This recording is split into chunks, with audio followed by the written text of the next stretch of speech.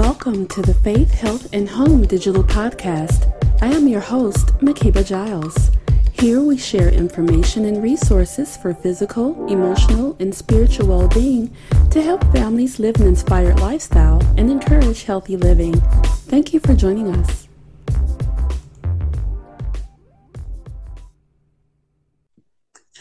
Well, how many times have you heard middle-aged women say, "It's hot in here"? I know I've said it lots of times in public and in private. Some jokingly call those power surges or temperature tantrums or hot flashes. But what are they really describing? It's known as the medical name vasomotor symptoms, which is associated with menopause. By 2025, an estimated 21 million women in the United States will have VMS. That's a lot of heat, but today we will hear more about the burdensome condition that impacts so many women and a new resource where you can go to learn more. Joining me now is Dr. Mary Jane Minkin, clinical professor in the Department of Obstetrics, Gynecology, and Reproductive Sciences at the Yale University School of Medicine. Thank you so much for joining me today, Doctor. Makeba, thank you so much for asking me to be with you. It's great to be here. My pleasure. Now, first tell us, are hot flashes something that most women experience during the menopausal transition? The answer is unfortunately yes, that about 80% of us as we go through the menopausal transition will experience hot flashes. And of course, the fancy word for that is vasomotor symptoms, which is the medicalese term. And not only will 80% of us get them, but they go on for a while. The average median duration is 7.4 years. And unfortunately, a number of women will have these for 10 years or more. So this can be a real problem. A hot flash can last for a minute, it can last 5 minutes. But when you talk to a woman experiencing it, she may say it's lasting for hours. That's how much it feels like to her to be uncomfortable. Yes, indeed. And I can certainly attest to that myself. Now, we know some of the things in terms of how or what women can experience when hot flashes occur and how people can react to, women while they're experiencing those hot flashes. Tell us what are some of the things in depth that is happening to the body when those hot flashes occur? Well, there's a lot of really important physiology that's going on, because a lot of people say to women, oh, it's all in your head. I'm sure you've heard that too. But the key thing is that what we can say to them, and I say to my patients is, yeah, it is in your head. It's happening right here in the hypothalamus, which is at the base of our brains where a lot of these changes are going on. And the hypothalamus is sort of your internal thermostat that sets the body's temperature. And as the changes that are happening to our bodies during menopause, it sets off an imbalance in the hypothalamus, triggering heat, and then the women just have to dissipate that heat. It has to go out. So what happens is the women will get hot, and then they'll sweat, and then they'll lose heat, and they'll get cold. And it's pretty uncomfortable for a lot of people dealing with this. So it can be really problematic for women. Yes, it's very uncomfortable indeed. And then they come out of nowhere, don't they? So, you have that situation going on as well. Now, let's talk about night sweats, which is another thing that can be burdensome for women. Do these only happen at night or do they happen in the day as well? Well, during the day, we're getting the hot flashes, and we call them that. And what happens is when we get them at night, people tend to refer to them as night sweats.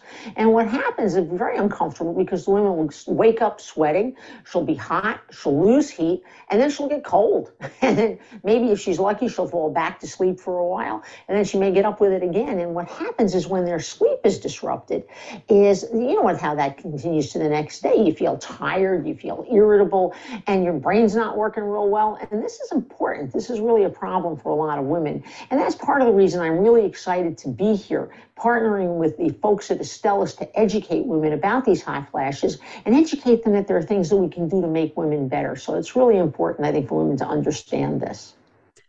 Absolutely. Now, tell us some more about your partnership and what women can do on a regular basis to help manage these hot flashes or at least be able to withstand them when they come on.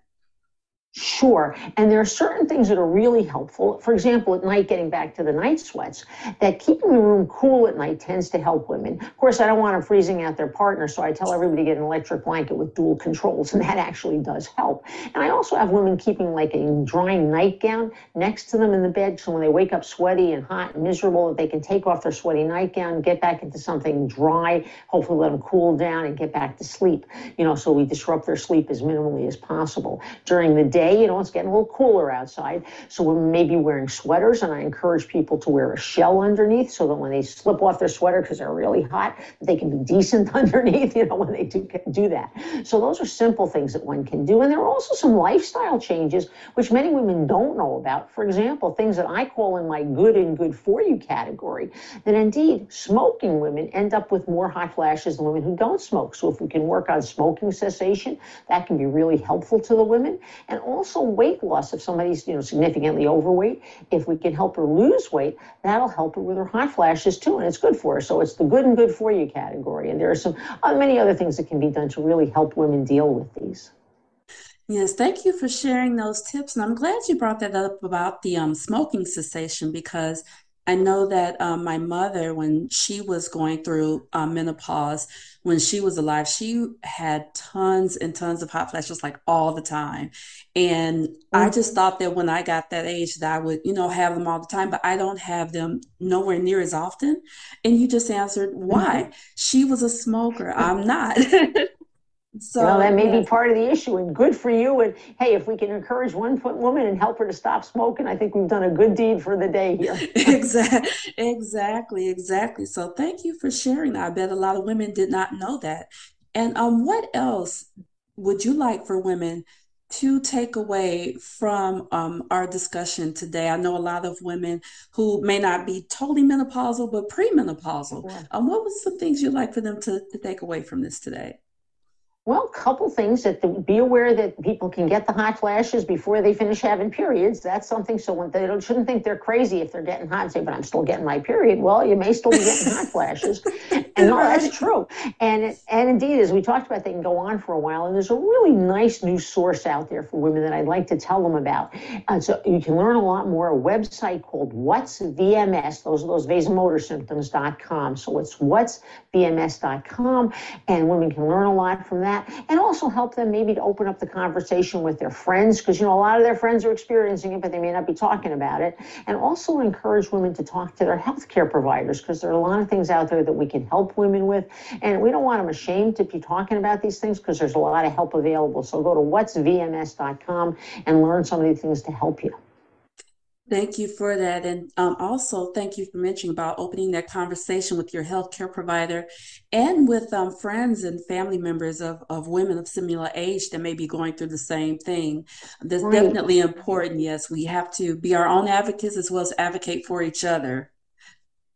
Absolutely, McCabe, and thank you for pointing that out, because indeed, you're not afraid of talking about symptoms, and I think all of us should be out there saying, hey, we're all in this together, let's get ourselves better.